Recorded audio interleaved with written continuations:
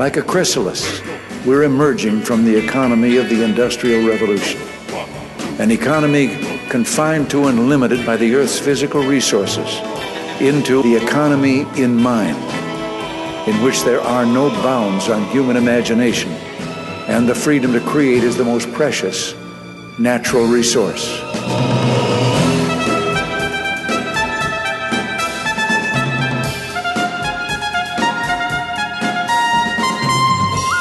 Welcome to the Soul of Enterprise, Business and the Knowledge Economy, sponsored by Sage, building experiences that connect, remove friction, and deliver insights. I'm Ron Baker, along with my good friend and VeraSage Institute colleague, Ed Kless. On today's show, folks, we're honored we have Anthony Gill. Hey, Ed, how's it going? It's going great, Ron. I can't wait for this episode. It's going to be so much fun. This will be great. This will be the antidote to one of our most popular shows ever, which was Scroogenomics. But let me read Anthony's bio. Anthony Gill is a professor of political science at the University of Washington and an adjunct professor of sociology at the University of Washington. He's a research affiliate at the Mises Institute and a member of the Mont Pelerin Society. I got to ask you about that. He's author of 2 books, lots and lots of articles. We're going to have a wide-ranging discussion today, I think. But Tony, welcome to the Soul of Enterprise. It's fantastic to be here, especially for the holidays. It's awesome to have you. I have to ask you, how did you get interested, I guess, first in political science and then sociology and now economics? So when I went to college, I was a first-generation college student, and I didn't really know what college was about, and I wanted to be a lawyer for about 1 week until I went to a pre-law society meeting. I didn't want to do anything related to that. So I went into political science. I was interested in politics at the time. I picked up economics as I went along. And as I started to study more economics, my interest started drifting more in a political economy direction. I went to graduate school at UCLA, which was very fortuitous because it was in the 1980s, a place that was specializing in a lot of up and coming ideas in political economy. And that really caught my imagination in ways that I never had expected. So for me, a lot of this is there's the hand of God or a little bit of providence at work in here, directing me to my different studies. While typically that folks would study GDP and inflation when they talk about political economy, I started actually looking at religion. And at the time, in the late 1980s, early 1990s, there was a new school of thought that was developing with just a handful of people by Rod Stark and Larry Iannacone and Brooks Hull called the economics of religion.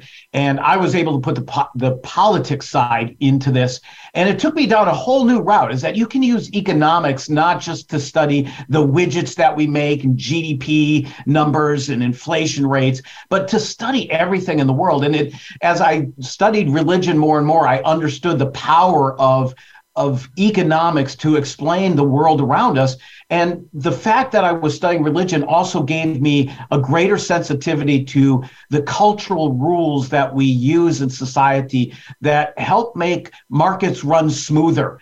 And honestly, it's been a long, strange trip, as the Grateful Dead would say, but it's been a wondrous trip, not only wonderful for me as an academic, but wondrous in all the different things that I can see in society and the beauty of society. Well, sure. Well, economics is linked to, didn't Adam Smith call himself a moral philosopher? Absolutely. And in fact, most people think of Adam Smith as just talking about, the narrow economy, the pin factory and how we manufacture things. But the book 5 of Wealth of Nations is a wondrous exploration of different public goods that Smith thought was important. And one of these was education, but he had a special segment devoted to adult education, which in other terms is religion. And he uses some of his most exciting language, his most florid language is in this the chapter devoted to religion, and it's really great. In addition to that, he also talked about moral sentiments and why do humans interact with one another in peaceful ways, and where do we get our norms and our morals and our values from? And that was in the theory of moral sentiments. So Smith is one of these people that really understood economics in its broad range, and I'm one of these people that tell my students, this is what we need to look at. This Smithian lens of everything in society can be explained using this framework of economics. It's so fun. It is. And of course, you're at the Mises Institute, which means you got into Austrian economics, and Ed and I, of course, are big proponents of that. How did you get into Austrian? What was the trigger? Well, again, it goes back to me studying the economics of religion, and that made you somewhat of an outcast in economics. Nobody wanted to study religion, and religious studies, nobody wanted to study economics.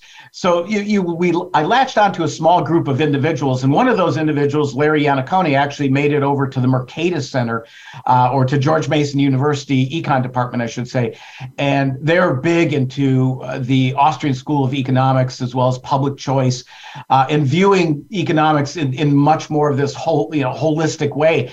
And there I started reading stuff by Peter Boettke and Peter Leeson, who's talked about pirates and all sorts of odd things. And I was like, wow, this is a whole new world that's opening before my eyes. And the most beautiful thing about the Austrian perspective is that, unlike Econ 101, where you're always in search of the perfect equilibrium, they said the world is kind of chaotic, but it's a beautiful chaos that's always emerging, creating emergent order. And in ways that human beings gather together to solve different economic problems, there's a myriad of ways that occurs, including the cultural world of religion, of things like gifting and tipping and all the different social norms that we have. And that, for me, that was just a wonderful playland to land in. Yeah, I couldn't agree more. And Tony, just real quick, tell us about the Mont Pelerin Society. I'm so envious. You're a member, right? I am, and it's a huge honor. This was an organization started many decades ago. I'm not sure if it goes back to the 40s or 50s somewhere, but a number of notables, Milton Friedman, F.A. Hayek, started this as a discussion to talk about these broad range issues of economics, of politics, and philosophy in a way that open the range of exploration just beyond the more narrow version of economics. I happen to know a few people in there. One of my friends said, hey, you would love to come to this thing because we have these broad-ranging discussions, and it's filled with all these people who, just don't focus on GDP, but have wonderful ideas to talk about. They invited me. I went back for another meeting and became eligible. Peter Boettke wrote me a wonderful letter, as did Bob Lawson, and now I'm part of the society. It's great, just the great minds coming together and thinking about great ideas. Yeah, I've read so many stories about it, Mises being there and Hayek and all of that. It just sounds awesome. Well, we did a show, Tony, back in 2014 on the book Scroogenomics by Joel Waldfogel, and we had a lot of fun with it. And but you wrote an article on December 20th, 2019, and it was titled "Gift Giving is Better for Society Than Economists Think." And so let me ask you on the record, I know we talked about this before we went live. Do you think Joel, in his book Scroogenomics, was he serious or was it tongue-in-cheek? So my connection with this goes back to his 1993 American Economic Review article. And it was one of these articles that was at the end of the journal. So there's a lot of very serious articles. And at the end, he had this little article called The Deadweight Loss of Christmas. And, this was in, I believe, 1993. I started teaching at the University of Washington in 1994. And I said, this is a great topic to talk to students about because they can relate to gifting. Everybody gives gifts around the holidays. And, I was teaching in the fall semester. So it would be apropos to talk about this stuff. And I read it as a really kind of a tongue-in-cheek. He's a Chicago economist who's really into the rationality and the market equilibrium kind of stuff. And I read it in a very fun manner, that he's just kind of poking fun at the perspective itself. What was interesting was that it started to take a life of its own. People started responding to them, and it became a serious research agenda. So much so that Joel went back and did some more studies. Other people tried to duplicate his studies and replicate his findings in different ways. And then he wrote the book, and the book is fantastic. It's so fun to read, and it's a little gift book too. It's not a academic heavy tome. And I read this, and I respond to academics who really kind of find oddities in the world or use their perspective to apply somewhere where nobody think it would be applied to. And that's what that book Scroogenomics did. And admittedly, he's right. He is right in a very short-term, static sense that gift giving creates deadweight loss. But the problem that I've always had, and this is one I discussed with students, and my colleague Michael Thomas, who's written is my co-author on a recent article that we published, was that if this thing is so efficient, and economists argue that inefficient institutions get weeded out evolutionary, they fall by the wayside, why has gifting persisted for so long? And not only persisted for so long across centuries and millennia, but every society, every culture has some type of gifting ritual. And that became the puzzle that we wanted to solve. Joel Waldfogel set us up perfectly for that. And we want to thank him for all the work that he's done. Right. You talk about the burnt offerings that, we give gifts because it builds trust and cooperative networks. And you even mentioned engagement rings. And I wanted to ask you, have you ever run across Margaret Brennig's theory? I think she's about why diamond engagement rings became so prominent in the 30s. Yes, that is an excellent article as well, too. And if you have any links to these articles that you put up on your website, please link Margaret's article as well. To understand what she's saying in that article, it's important to understand that there's a dynamic component to the gifting aspect. And in a static sense, so if I could just back up and explain this a little bit, but in a static sense, Joel Waldfogel was correct that, when you get a gift that you don't want, if you get an ugly cat sweater, or when we got married, my wife and I got this statue. I know you can't, your listeners can't see this, but it's an ugly statue. And back in the early 1990s, it was probably worth $200. And my wife and I looked at this and we were like, we would rather have the $200. And so it becomes a deadweight loss. It sits in the back of a closet, collects dust, it wastes space. So he's right. But our argument is that the reason we give gifts is to make sacrifices for other individuals. And this turns the static deadweight loss into a dynamic benefit for society. What it does, and many people say, well, it's the thought that counts. We modify this a little bit in terms of gift giving by saying it's not the thought that counts per se, but it's the sacrifice that does. So my Aunt Kitty, who gave me this, was willing to take $200 of her own resources and essentially burn them, because we don't really put this up in our house, to show us that she's there to care for us. And that's a critical component of gifting, that I'm willing to give you my resources with not necessarily expecting anything in return, to tell you that I want to be a friend with you. I'm willing to burn resources because in some time in the future, if you need me to help you out, I'm there for you. You can trust me.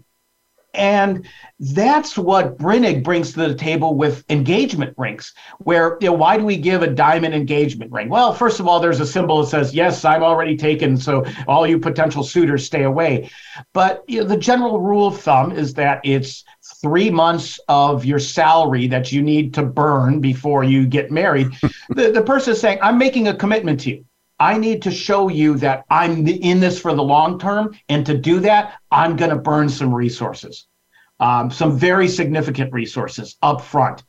Brennig's brilliance of this article says, well, this didn't really start taking place until about the 1920s or 1930s, maybe a little bit later. I might get the time wrong. But when laws changed, there used to be laws that if you, proposed to somebody to marry a beautiful woman and then all of a sudden decided to say, no, I'm not going to do it, and you leave her standing at the altar, there were laws that would, hunt you down and say, no, you made this promise, it's a breach of contract. Once those laws started going away, civil society had to figure out a way, okay, how are we going to solve the problem of signaling long-term trust?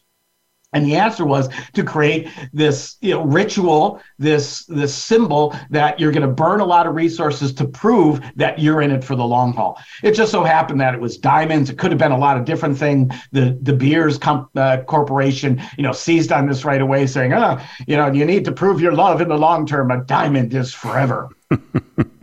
Yeah, the jilted bride, they used to award damages. And then she says in 35 or 45, courts in states with about half the population did away with that, wouldn't award the jilted bride damages, and they looked for the alternative, which was the engagement ring. Well, Tony, this is fantastic. I know Ed's got a lot of questions for you. And folks, we'd like to remind you, if you want to contact me or Ed, send us an email to asktsoe@verisage.com. Do check out our Patreon channel. That's patreon.com/TSOE. And at a certain level of membership on that channel, you can get a shout out like Blake Oliver did. Check out Blake's podcast, earmarkcpe.com, where you can earn CPE for listening to podcasts like this one. And now a word from our sponsors.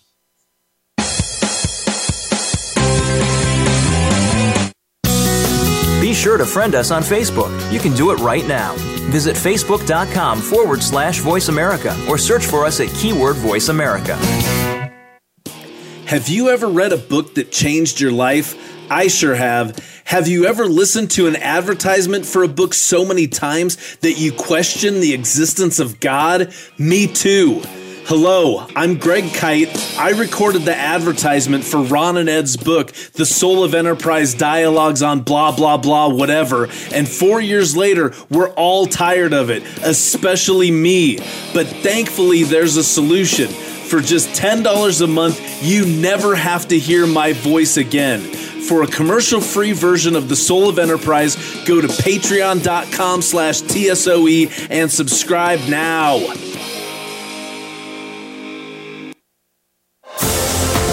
Sage provides accountants with compliance, reporting, and analytic solutions to do more for their clients. These solutions include education programs such as the Sage Accountants Network Client Advisory Service Program. This program delivers the tools to create, package, price, market, and deliver additional services to clients, increasing your profitability and delivering more value to your clients. Let Sage help you grow your business by visiting sageaccountantsnetwork.com. Hey folks, Ed here. Ron is far too modest to tell you about his new book with Paul Dunn, so I'm just going to have to go ahead and do it. Scheduled to release on December 8th, Time's Up, the subscription business model for professional firms, is going to rock the world like the firm of the future did 2 decades ago. While you can't get the book until December, you can join the pre-order club by buying the book and sending us your receipt. Benefits start in August and will continue through February. For more details, visit thesoulofenterprise.com/Time's Up. We don't follow, we lead. Join us, the Voice America Influencers Channel.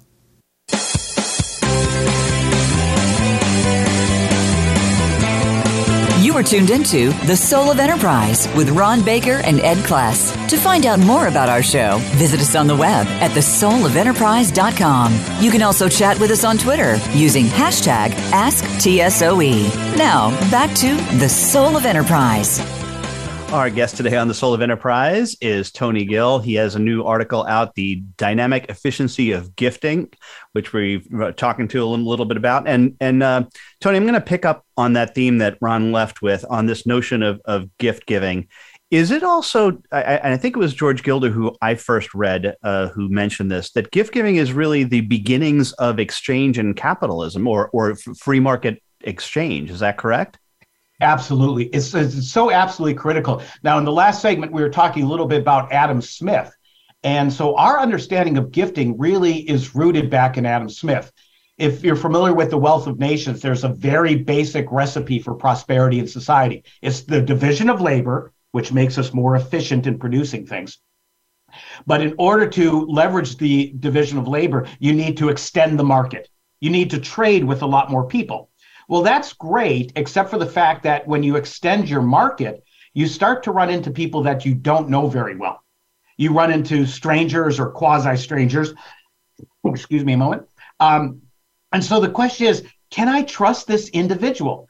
Right? I'm going to engage in a contract. I'm going to sell them some bolts of cloth, and they're in return are going to give me, bottles of bourbon or something. And do I know that the bourbon that they're giving me is the proper, proof that it's supposed to be?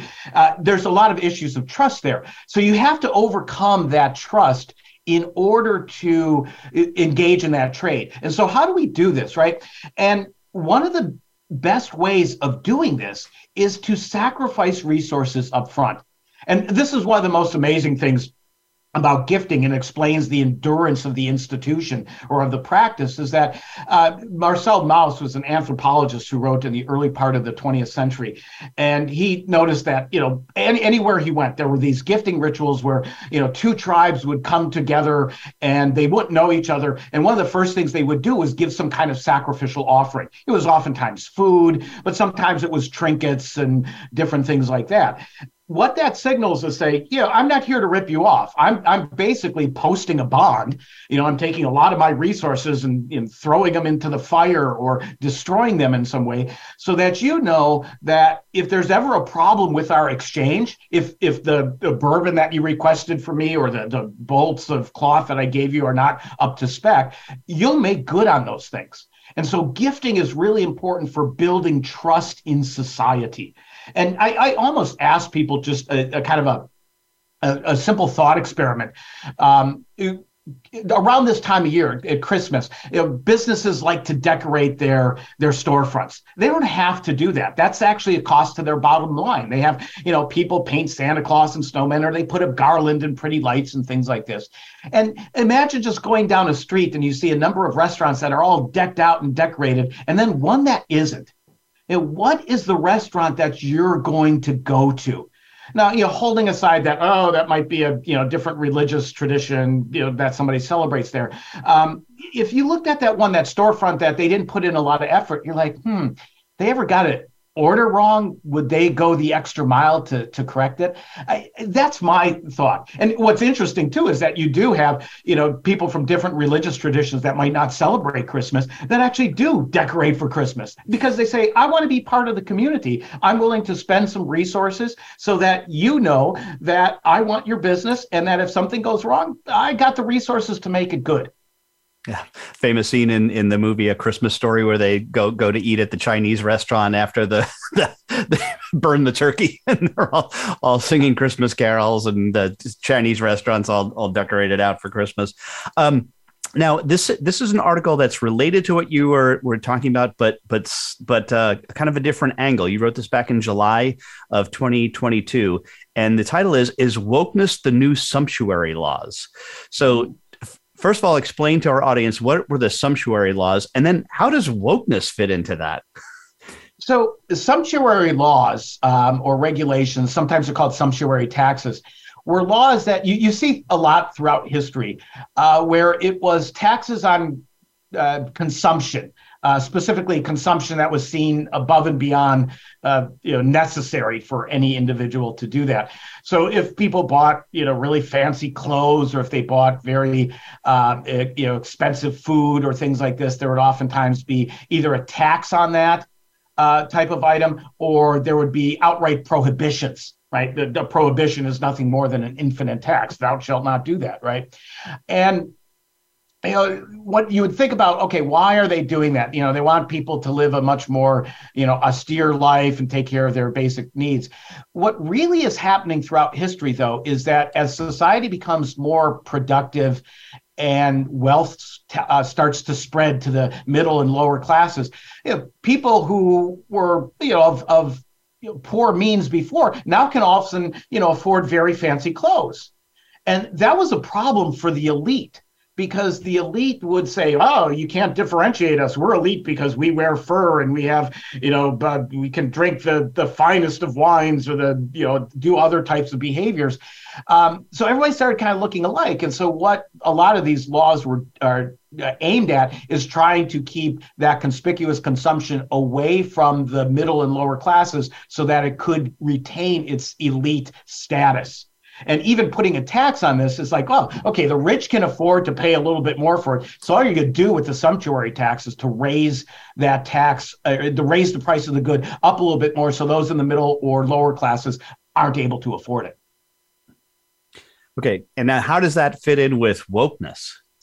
So a lot of the stuff with wokeness nowadays, you have to drive a certain type of electric vehicle, or you have to have your own shopping bags. You have to, in the state of Washington, you can't have plastic straws. So if you want to use a straw that doesn't flatten when you sip it, you have to carry around your own metal straw and then wash it and all these things.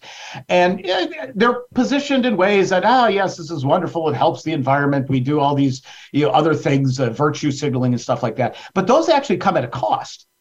And it oftentimes puts a lot of ordinary behaviors just out of the realm of the typical individual.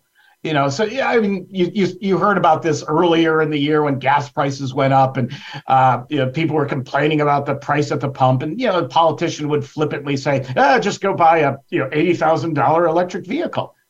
You can't. I mean, a lot of people can't do that. And so, basically by telling people that they have to live this, very woke lifestyle, it creates a cost that is difficult for everybody to yield to. And it's really, if you look at a lot of the wokeness that comes out, it tends to be upper class individuals, virtue signaling, saying that, I live this very virtuous lifestyle. It's costly for anybody else to do that. And, that's the gist of the article that I wrote back then. Yep. And I'm guilty as charged, by the way. You got 2 Tesla owners on this call, myself and Greg, but neither one of us bought it for the wokeness. We just both thought they were cool. I did have an opportunity to ride in my first Tesla, and I have to admit it was kind of cool, but I am a gas guzzling truck driver. So there you go. In my pickup truck. Well, and I think it's interesting because in the interest of nonconformity, all of these folks dress the same. Yeah. In ways that, again, the clothing that you wear, get away from the fast fashion, which is cheap. You need to, wear clothes that are, manufactured from happy sheep that were cared for, tenderly in open fields, and symphonies played to them or something. Well, that stuff's expensive. Right. But it keeps the differentiation between the classes. And, for me, I, come from a very working class background. Some of this stuff really kind of grates on me at times. Yep. No, I hear you. But we are unfortunately up against our next break already. Want to remind folks that they can get a hold of Ron or me by sending an email to asktsoe@verisage.com. Of course, the website is The Soul of Enterprise, where you can see show notes as well as previews to upcoming shows. We are sponsored on our Patreon channel, patreon.com/TSOE. You can listen to the show commercial free, as well as our bonus episodes. And that Patreon channel is sponsored by 90 Minds. Need a mind? Find one at 90minds.com. But right now, a word from our sponsors.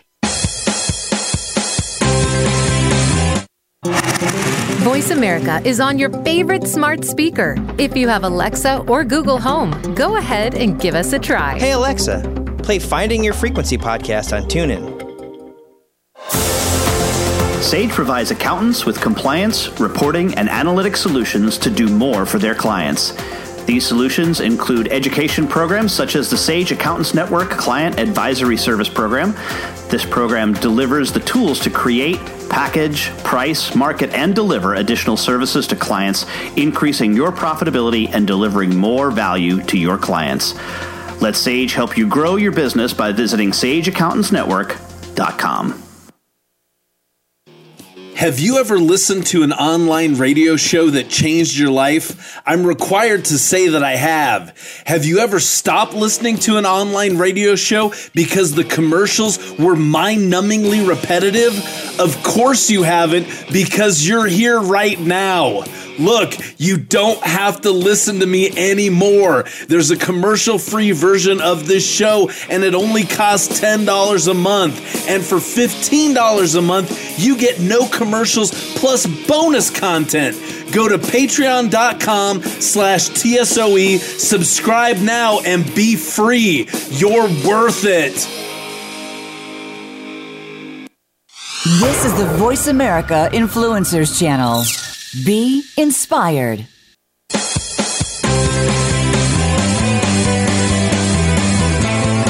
You are tuned into The Soul of Enterprise with Ron Baker and Ed Kless. To find out more about our show, visit us on the web at thesoulofenterprise.com. You can also chat with us on Twitter using hashtag AskTSOE. Now, back to The Soul of Enterprise. Well, welcome back, everybody. We're here with Anthony Gill, the professor of political science at the University of Washington. And Tony, I wanted to ask you your thoughts on inequality. I think it's very unequal. Inequality is an issue that has been ubiquitous throughout society. People get upset by it all the time. A lot of ink has been spilled on this recently, most famously by Thomas Piketty in his book Capital in the 21st Century, looking at it at a national level. And that has always interested me because I don't think where they're looking is the most salient. And we understand inequality as a comparison between us and other individuals. And I think our comparisons that we make are typically around those in our closest social networks. It's not so much, to give an example, I mean, Piketty uses statistics to show how this statistic called the Gini coefficient has changed over time.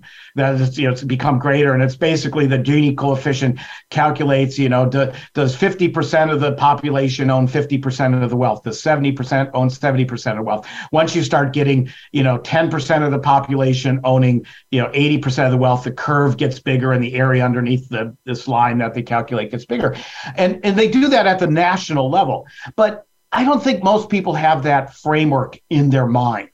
I've asked my students that they say, "Are you concerned about inequality?" They say, "Oh gosh darn, we are." I go, "Okay, what's the Gini coefficient in the United States?" I'm like, "I really don't know." And they go, "Has it increased or decreased?" "Well, Bill Gates and Jeff Bezos are really rich." And I go, "Yeah, but I mean, those are two people amongst 380 million.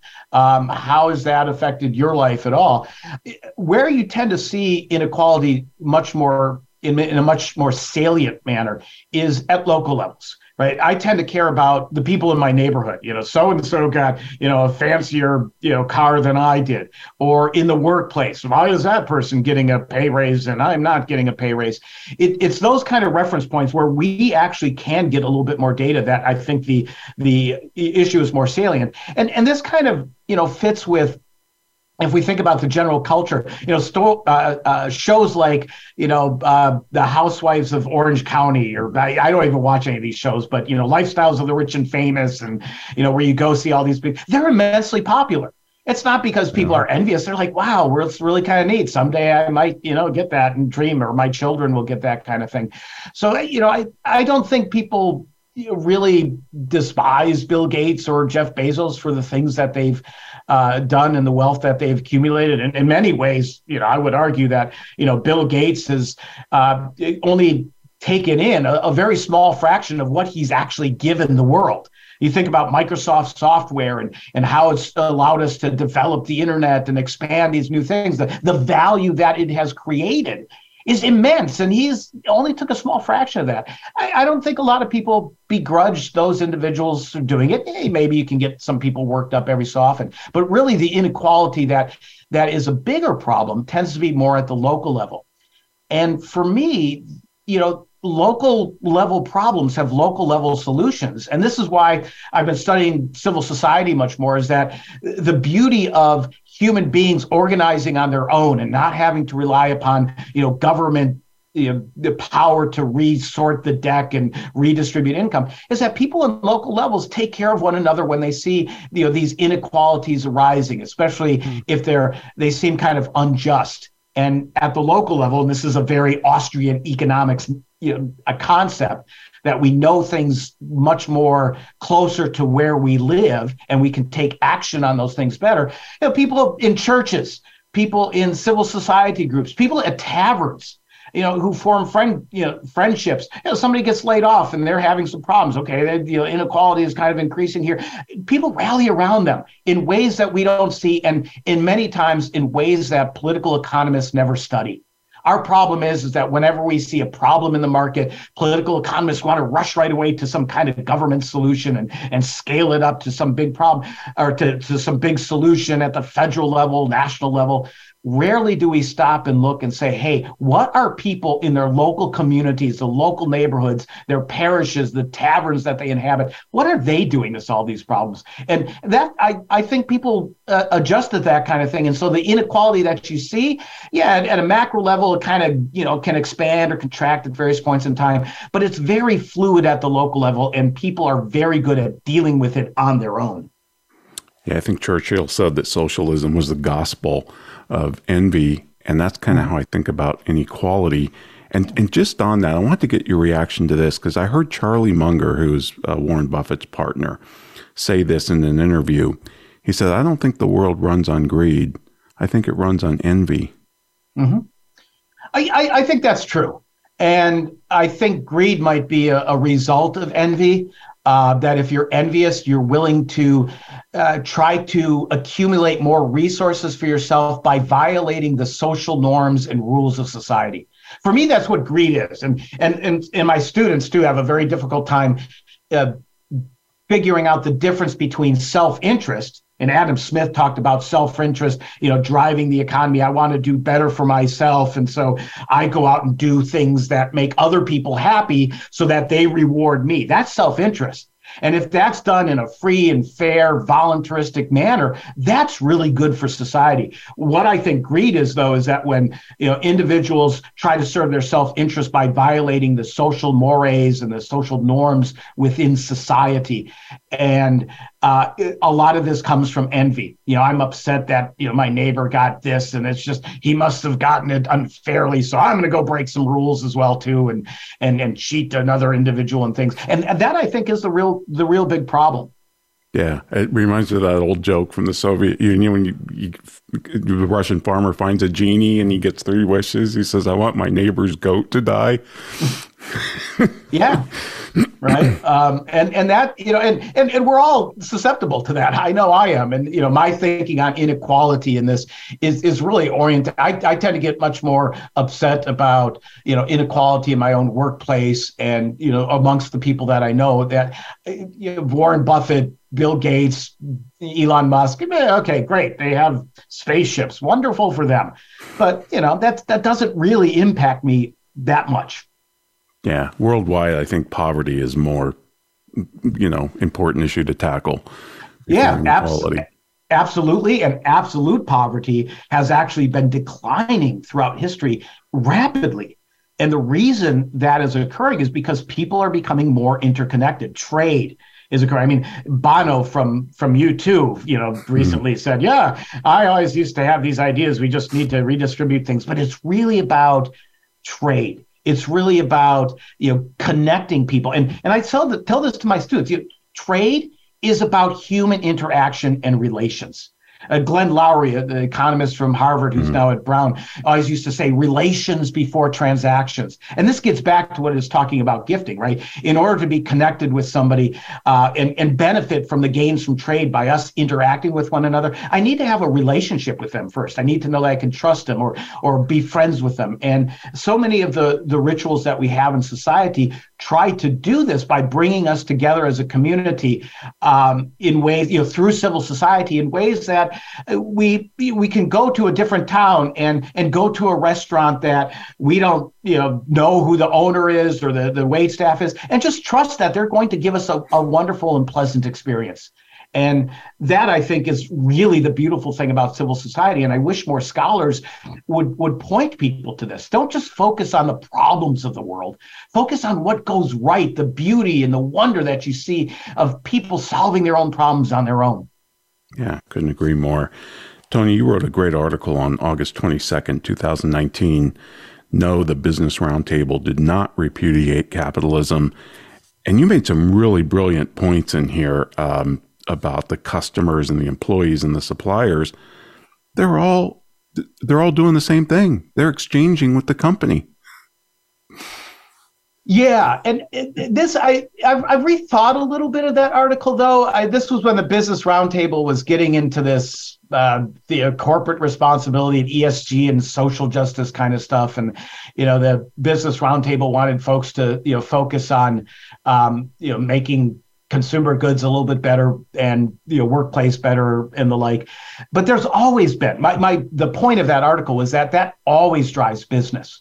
Right, that you want to, and I tell my students, I get some business students who come to study political economy, and I said, let me tell you your whole business school lesson right here. You can save yourself 4 years. If you want to benefit yourself and make lots of money, find a way to make somebody else happy. Benefit somebody else because they will benefit you. And that's not only true of the owner of a business to the customers, but the owner of the business to the employees, because that's a trade relationship too. I basically come as a provider of labor to my employer, and I say, I have labor to sell to you. And they said, yes, that's wonderful. If I treat you well and you treat me well, we'll both benefit from that transaction. And so that's always true. Some of this stuff that we have to the bells and whistles of environmental sustainability and all that kind of stuff. Those are fads that tend to come and go. I can see that something in the next few years will be the hot button item and things like this. But businesses have always had a reason to actually benefit their customers and to benefit their employees. The businesses that don't do that don't stay in business long. Don't last. Yeah, you can go back to the J&J credo, I think, from the 40s. And it's all in there. We take care of our customers. We take care of our people. We take care of we pay taxes in our communities. And the shareholders came last. But if they did all those other things, then of course the shareholders are going to be well served. Mm-hmm. So, yeah, it's amazing. Are you worried about this ESG trend? I mean, it's taken off so fast. Do you think it's a fad that will go away? Or do you think we're going to have to kind of live with this and fight it? Well, I'm a pretty old cat, so I've seen lots of fads and trends come and go. I have to admit, since I wrote that article, I've been a bit more concerned about because it's the power of the mob on social media to push people in one direction or the other. Sometimes you could say, oh, it's just the silly mob doing it, but a lot of times it can distort where resources are actually aimed at. And, just charity for charity's sake, just to show that I'm giving and stuff, might not all be that effective.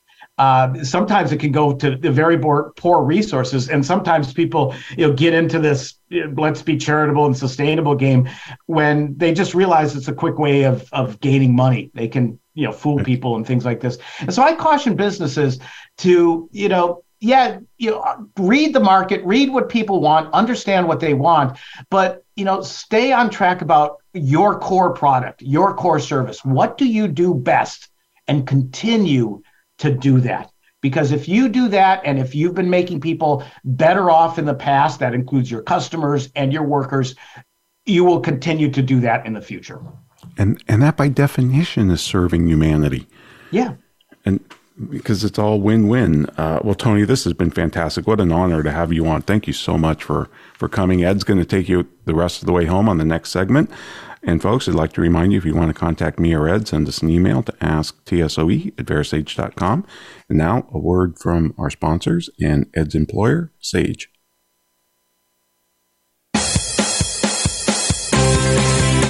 Follow us on Twitter @VoiceAmericaTRN. Get the lowdown on guests, new shows, and your favorites. That's VoiceAmericaTRN.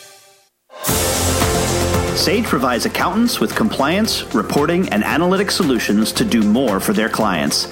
These solutions include education programs such as the Sage Accountants Network Client Advisory Service Program.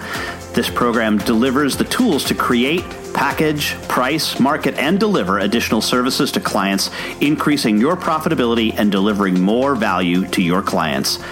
Let Sage help you grow your business by visiting sageaccountantsnetwork.com. Have you ever been so annoyed by a commercial for a $5 ebook that you were willing to pay $10 to never hear it again? I sure have. Hello, I'm Greg Kite. Over the last several years, you've come to hate me, and I hate me too. By now, you know that for $5, you can get a copy of Ron and Ed's book. What you might not know is for twice that much every month for forever, you can stop hearing me plug Ron and Ed's book, which totally makes sense, like the Diamond Water Paradox. Go to patreon.com/TSOE and subscribe today. Please, for the love of God, make it stop! Hey folks, Ed here. Ron is far too modest to tell you about his new book with Paul Dunn, so I'm just going to have to go ahead and do it. Scheduled to release on December 8th, Time's Up, the subscription business model for professional firms, is going to rock the world like the firm of the future did 2 decades ago. While you can't get the book until December, you can join the pre-order club by buying the book and sending us your receipt. Benefits start in August and will continue through February. For more details, visit thesoulofenterprise.com/Time's Up.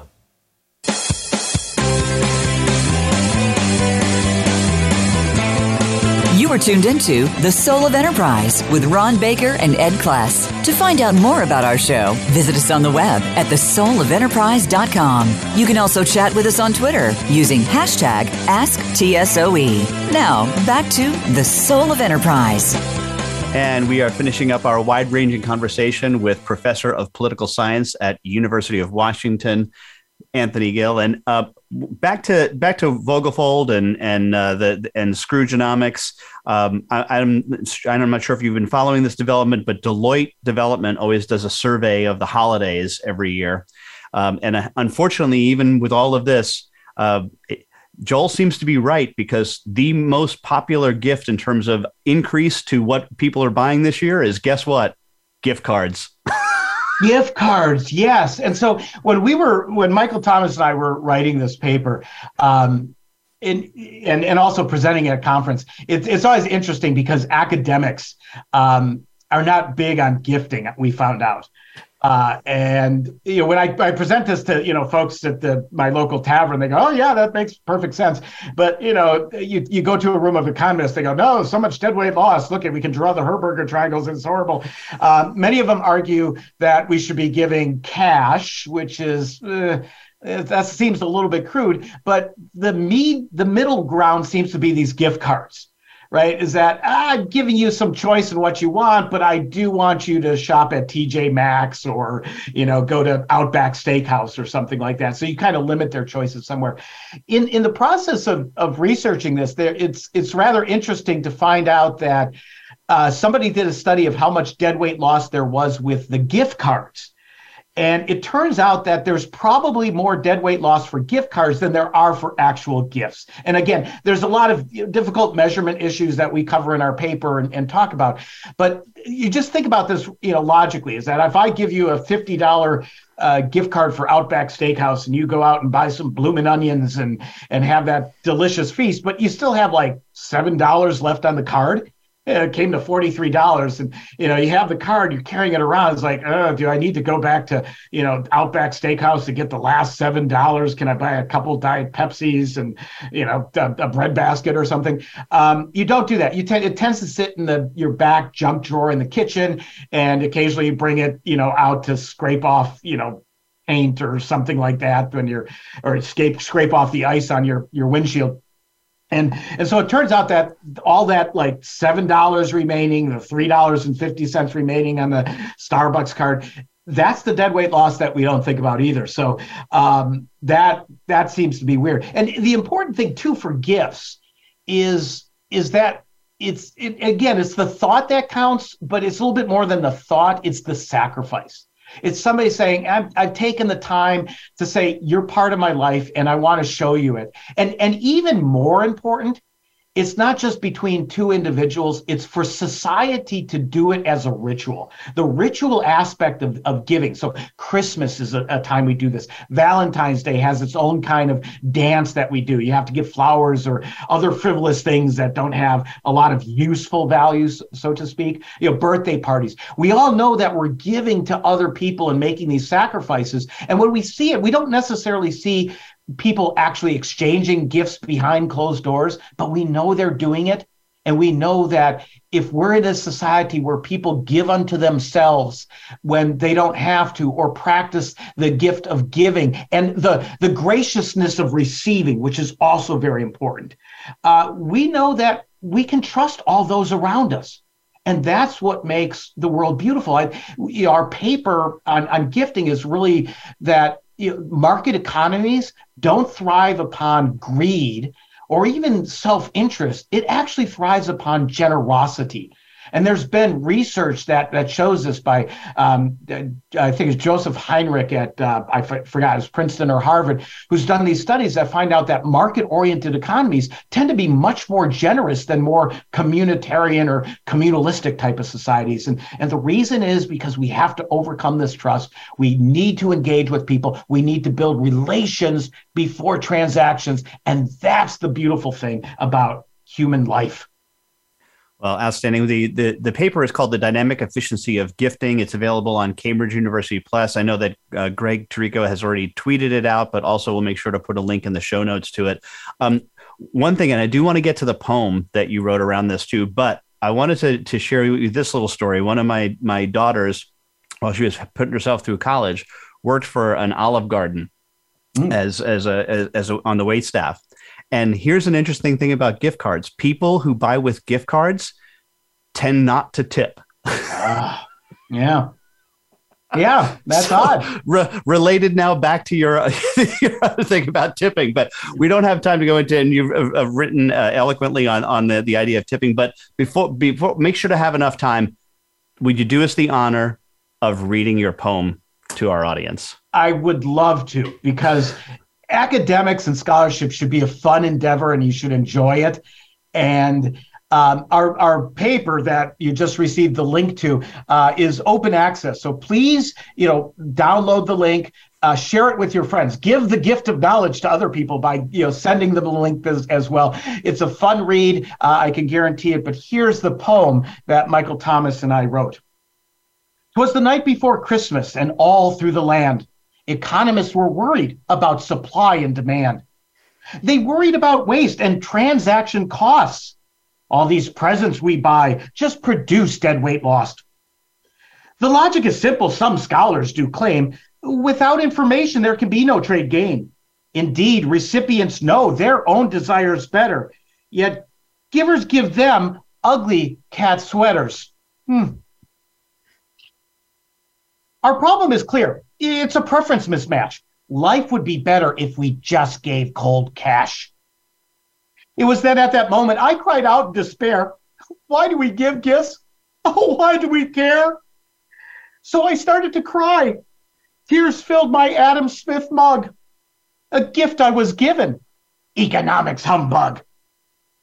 But then came a sudden noise from the attic. Two scholars yelled out, that model's too static. They further explained, give gifts, yes, we must. It's about building networks and instilling trust. Think broadly, they claimed, about maximization. You don't give gifts once. Rituals create iteration. For society to prosper, we must learn how to trade. But the intentions of strangers tend to get in the way. Doubt about others is a transaction cost. If we fail to trust partners, prosperity is lost. Many say markets rely upon greed. Self-interest is crucial. But there's more that we need. A sense of forgiveness for errors that arise with incomplete contracts and other surprises. So we create institutions, heuristics, or norms and celebrate publicly these sacrificial acts we perform. We practice our giving in kind generosity and hope in return for like reciprocity. This is our story. Gifting is good.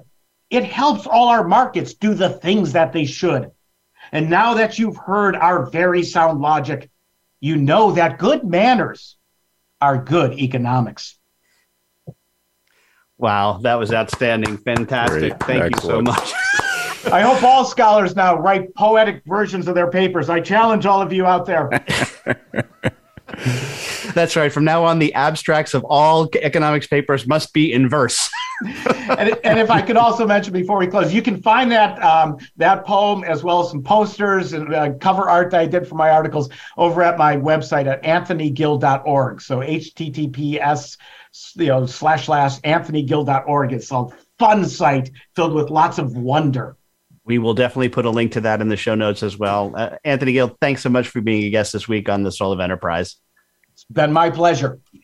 Ron, what do we got coming up next week? Ed, I can't believe it, but we're going to rerun our Scroogenomics show from 2014, even after talking with Tony. So give people a double dose. Absolutely. All right. Well, I won't see you in 167 hours then. I'll see you in 167 plus 168 hours in 2 weeks. Sounds good.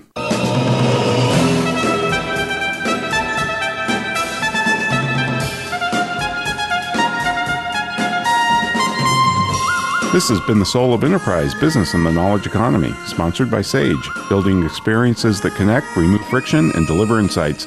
Join us next week, folks, and we will be rerunning our Scroogenomics show from 2014. In the meantime, feel free to visit us at thesoulofenterprise.com. We'll have full show notes with our interview today with Tony, and you can also see previews to upcoming shows. Contact Ed or me at asktsoe@verasage.com. Thanks for listening, folks. Have a great weekend.